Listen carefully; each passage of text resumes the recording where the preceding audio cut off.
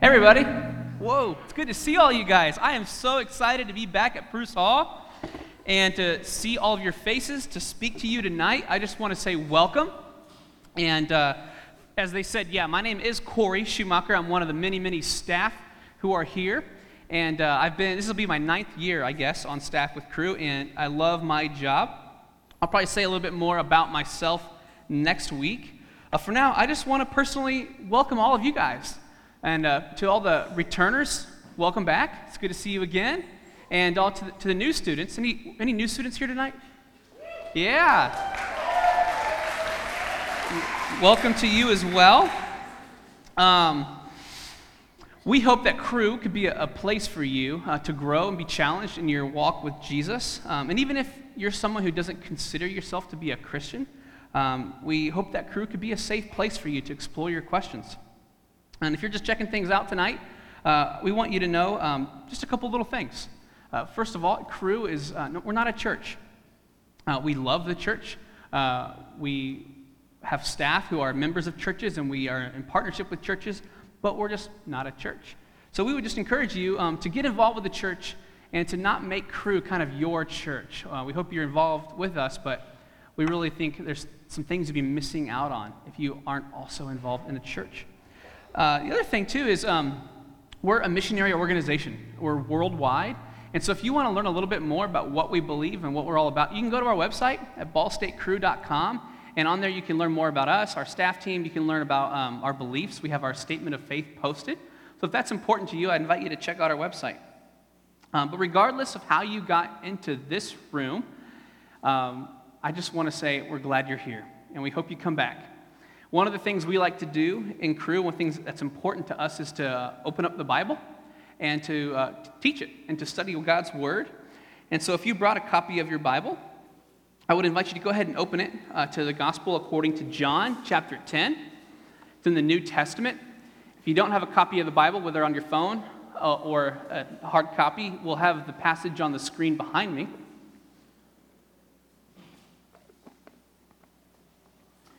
Well, nearly 2,400 years ago, there was a well-known philosopher named Aristotle.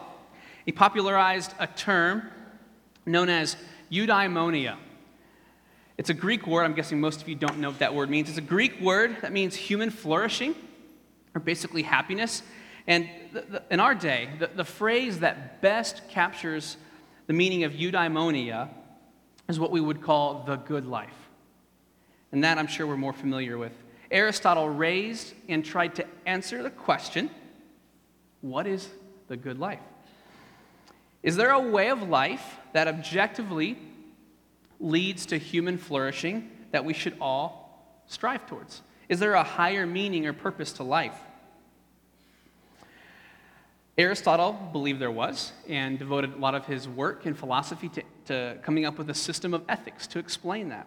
And ever since Aristotle's day, many philosophers from all different traditions and worldviews have been asking and answering that same question: what is the good life? And today there are, as many versions of the good life as there are people in the world, quite frankly.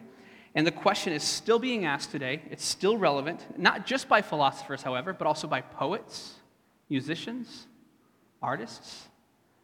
In recent decades, there have been scores, and I've looked at this, scores of songs, albums, books, movies, TV series, all entitled The Good Life. We are on a quest for the good life. Everybody wants to know and to live the good life, a life of human flourishing and happiness. And no doubt, each of you in this room have either asked yourself this question or you've faced this question in one way or another. You've all wrestled with, what is the good life? How do I live it? And who can take me there? Well, way before Aristotle, God himself was already answering this question. And he tells us that the good life is found in relation to him. Because, after all, he is the author of all life. But the problem that many of us face is that instead of looking to God through his son Jesus for the good life, we follow instead cheap, truncated substitutions of the life we were made for. We often think that following Jesus will restrict our freedom and thus lead us into an unhappy and dour existence. When the truth is, however, that the good life can be found only in Jesus. And since Jesus alone can provide the true life we need to trust and follow him above all others. And if you're here tonight and you want to know why Jesus alone is worthy of your devotion and of your faith and of your trust, I would invite you to go ahead and read with me then in John chapter 10, verses 1 to 18. Truly, truly, I say to you, he who does not enter the sheepfold by the door, but climbs in by another way, that man is a thief and a robber. But he who enters by the door is the shepherd of the sheep. To him the gatekeeper opens, the sheep hear his voice, and he calls his own sheep by name and leads them out. When he has brought out all his own, he goes before them, and the sheep follow him, for they know his voice. A stranger they will not follow, but they will flee from him, for they do not know the voice of strangers. Now, this figure of speech Jesus used with them, but they did not understand what he was saying to them. So Jesus again said to them, Truly, truly, I say to you, I am the door of the sheep. All who came before me are thieves and robbers, but the sheep did not listen to them. I am the door. If anyone enters by me, he will be saved and will go in and out and find pasture. The thief comes only to steal and kill and destroy. I came that they may have life and have it abundantly. I am the good shepherd. The good shepherd lays down his life for the sheep. He who is a hired hand and not a shepherd, who does not own the sheep, sees the wolf coming and leaves the sheep and flees, and the wolf snatches them and scatters them. He flees because he is a hired hand and cares nothing for the sheep. I am the good shepherd. I know my own, and my own know me, just as the Father knows me, and I know the Father, and I lay down my life for the sheep. And I have other sheep that are not of this fold. I must bring them also, and they will listen to my voice. So there will be one flock, one shepherd. For this reason the Father loves me, because I lay down my life that I may take it up again. No one takes it from me, but I lay it down of my own accord. I have authority to lay it down, and I have authority to take it up again. This charge I have received from my Father. Please pray with me. Father, thank you for the men and women in this room who are here tonight. Lord, I just pray that you would open our eyes to see wonderful things in your word. In Christ we pray. Amen. Well, I'd like to show you from this passage 3 reasons why Jesus alone is worthy of our trust and why we should follow him above all others. And the first reason is because left to ourselves, we are in mortal danger. Left to ourselves, we are in mortal danger. We're in danger from the world around us, and we're in danger from the wickedness within us. Consider the world around us. The center of this parable is about the relationship between a sheep and a shepherd. And during this time in Israel, shepherding was a very common vocation. However, it was also a very dangerous place for sheep. One of the main reasons for that is in Israel, a lot of the land was desolate wasteland, the desert. And the desert was not a very kind place to sheep. And so villagers who lived near the desert would often use the desert as a kind of a pasture land for their sheep, because there's a few months of the year where it would be the rainy season and there would be crops or plants that would spring up and they could graze there and eat. However, most of the year, the desert was lacking in water. It lacked food. There were dangers around every corner. We had, for example, cliffs all around that would drop sometimes as high as 1,000 feet, and also predators like wolves. In the desert, sheep are defenseless and directionless. They are vulnerable, and without a shepherd to guide them, sheep will often make disastrous mistakes. On one occasion in eastern Turkey, this is a real story, there was a bunch of sheep in a pasture, and the shepherds took a breakfast break and kind of left them to roam. And one of the sheep decided, I don't know why, but roamed off the cliff 15 meters and fell into a ravine and died. 400 other sheep followed that one sheep and plummeted to their deaths. An additional 1,100 sheep did the same, except they survived. And the reason they survived is because there was a big cushion of fluffy sheep to protect them.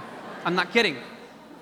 They estimated about $74,000 worth of damage to their sheep. All because of one sheep. This is why sheep need shepherds. They need shepherds to guide them amidst dangerous terrain. In a similar way, you and I, we live in a world that is fraught with danger. Dangers on every side. We live in a modern desert. And we too are vulnerable and directionless. We're surrounded by pitfalls that threaten our very welfare. And in our vulnerability and ignorance, we repeatedly stumble into the pitfalls. I mean, just think for a moment about some of the pitfalls that surround you at Ball State here on campus. Consider that pornography, a pornography industry which is objectifying women, promoting the sex trafficking, and destroying marriages, yet 70% of men and 30% of women consume pornography. That's a huge pitfall. Or consider the substance abuse, alcohol, and drugs. Consider how they are major sources of addiction and poverty. And when you just read for one moment what's happening in the news, and you check what's trending on your Facebook newsfeed or Twitter, oh my goodness, it's overwhelming. You cannot escape the senseless acts of violence that are all around us. This is why we lock our doors at night. This is why we have to put passwords on our computers. We live in a world that is dangerous. So we are in danger from the world, but we are also in danger from the wickedness within. And actually, this is our greatest threat. Now, Jesus, if you look in the passage, he doesn't come right out and say it just like that. But if you look at verse 11 and in verses 17 and 18, where he calls himself the Good Shepherd, he says he lays down his life for the sheep. Now, what is he laying his life down for? What's their greatest threat?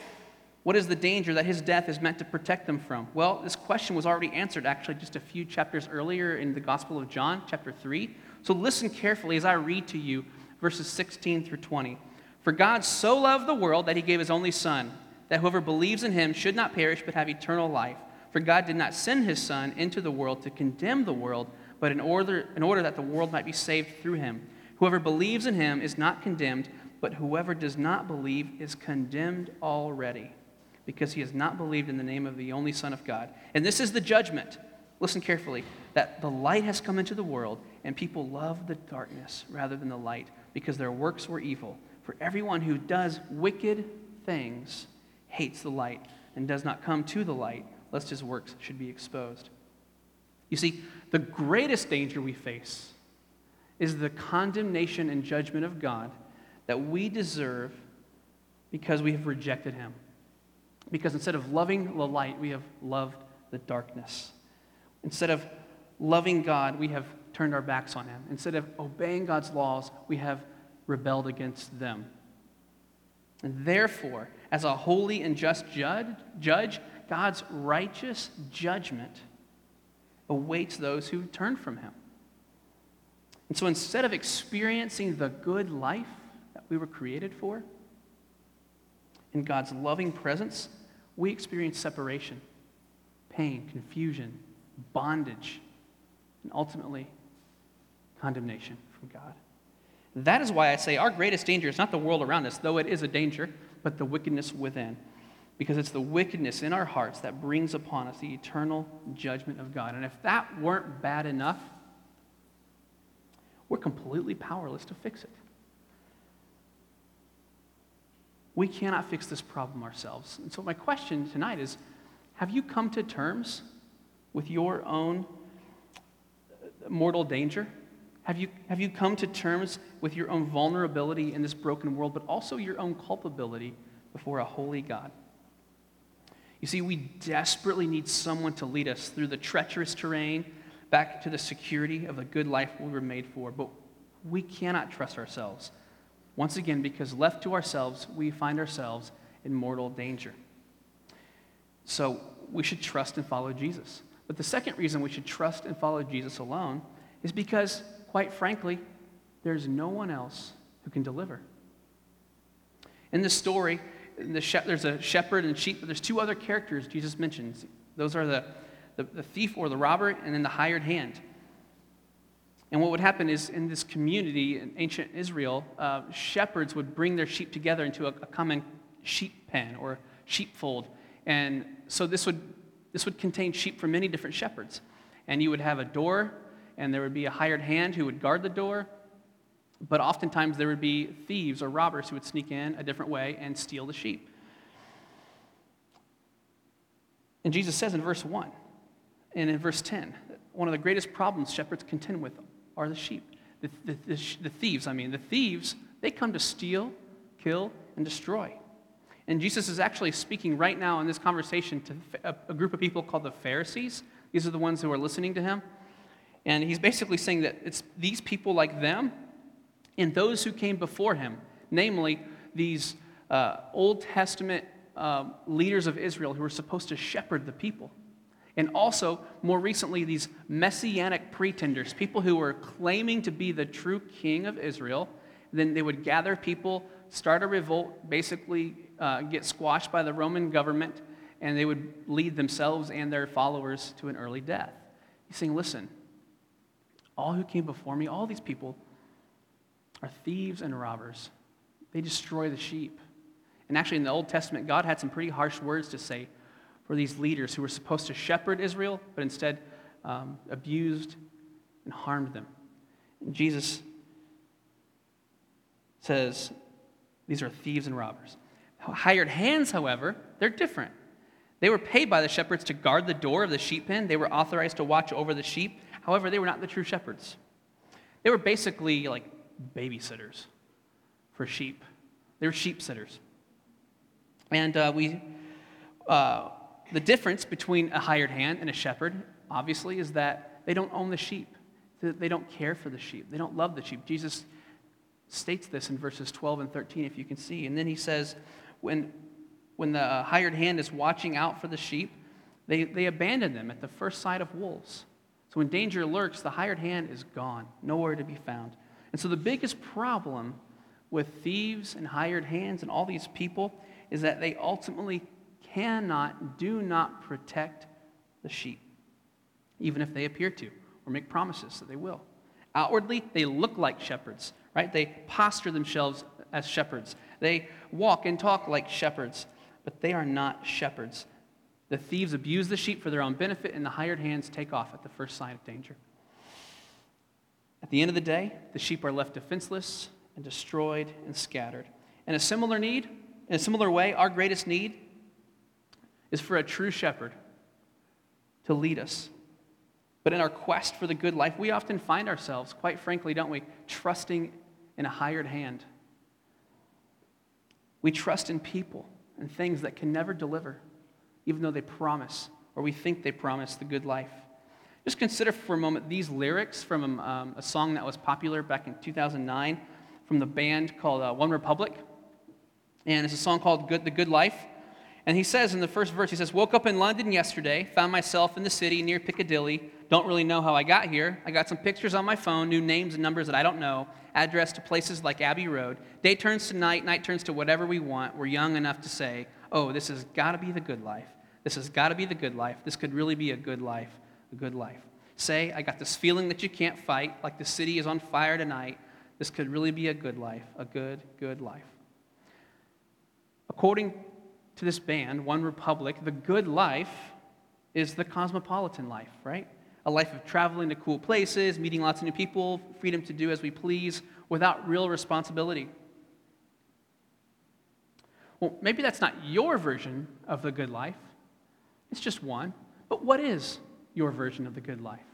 You know, some of us, what we do is we put our trust in relationships because we believe having romantic love or sex is our version of the good life.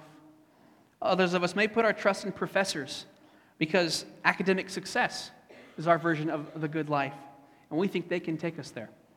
We put our trust in our favorite athletes or coaches because victory is our version of the good life.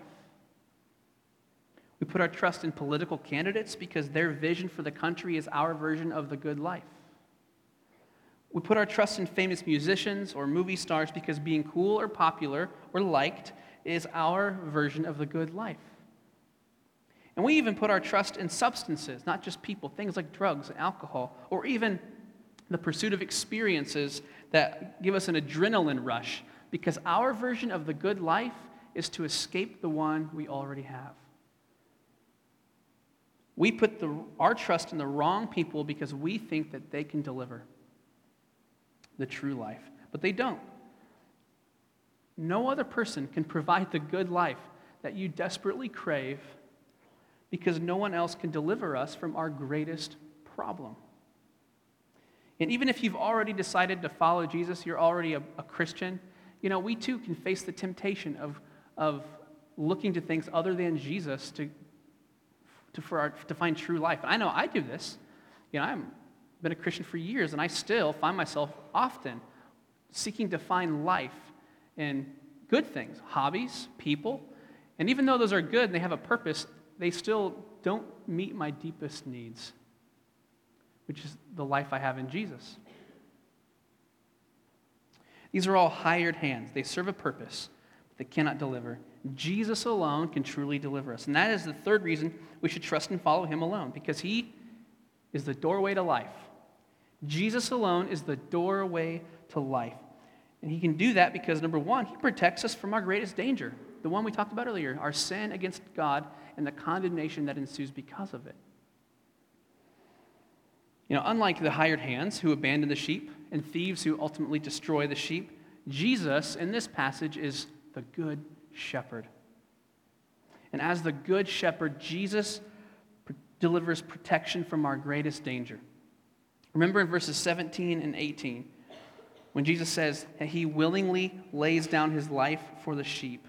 He has authority to lay it down and authority to take it up again. What this means, listen to this, is 2,000 years ago, when Jesus died on a Roman cross, he was dying for his sheep in their place as their substitute.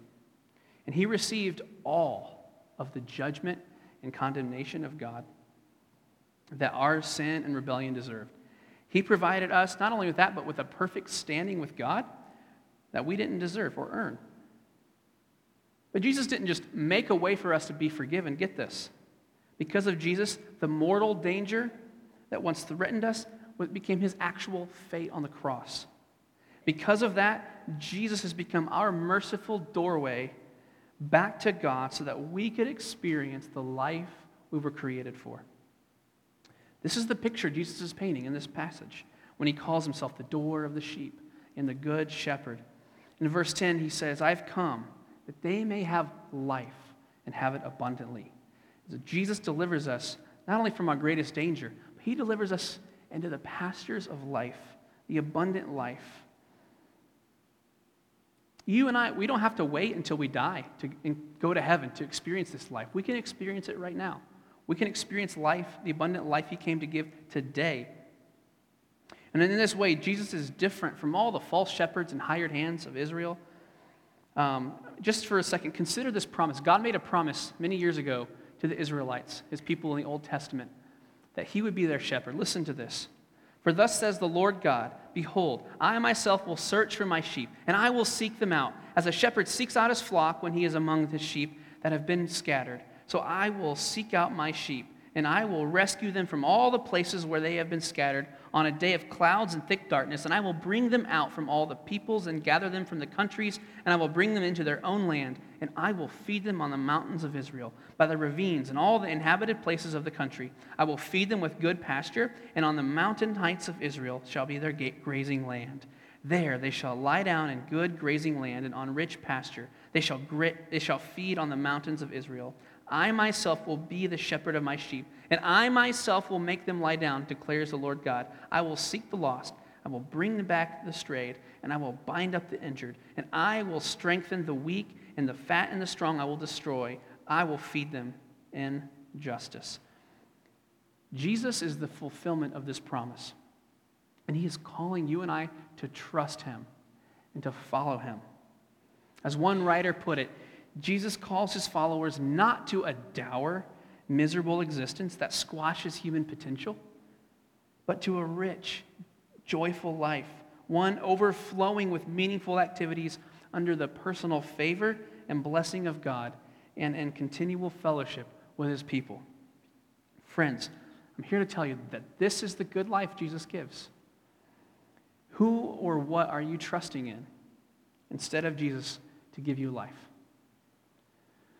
Last week, a friend of mine's wife, her name is Nancy, was diagnosed with cancer, stage 4, and the prognosis was that she was given 3 to 6 months to live. She's undergone 2 rounds of chemotherapy already, and she has a husband named Glenn, 4 children, ages 6 to 12.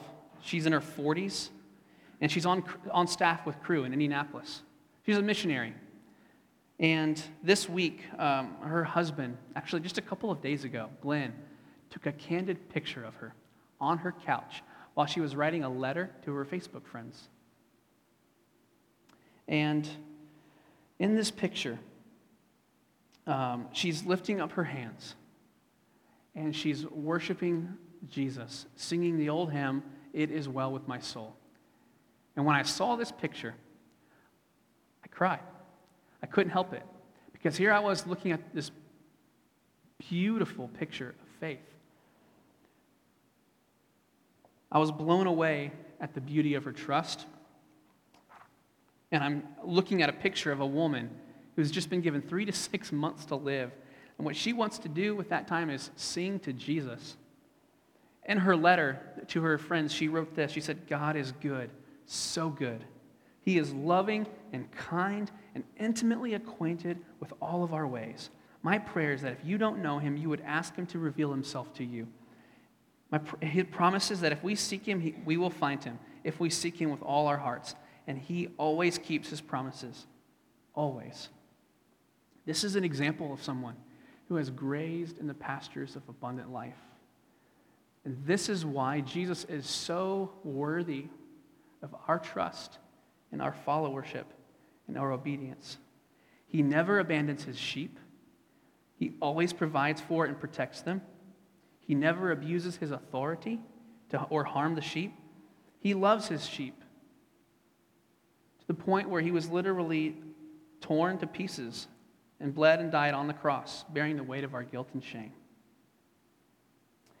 And just as he had authority to lay down his life, he had authority to take it back up again in victory. And now he's gathering his sheep and leading them into the pastures of the good life, the life we were created for. What could possibly compete with Jesus? Seriously. Because Jesus alone provides the true life that we long for, we should trust in and follow him alone. Let me pray for you guys. Jesus, we worship you, and we thank you for the life that only you can give. We yield ourselves to you, and I pray for these students, Lord, that for anyone here who is wrestling with this, anyone here is wrestling with their version of the good life, I pray that you would reveal yourself to them. Show them that you are worth it. Show them that you alone can lead them to the life we were meant to lead. And I pray, oh Lord, that you would bless and pour out these students on their new year. I pray that this would be a great year for them. And we ask all these things in Jesus' name and for his sake. Amen. Well, I want to say I sincerely hope you guys come back next week. And it's been a pleasure being up here tonight, but I'm hoping to see you again soon. Thank you.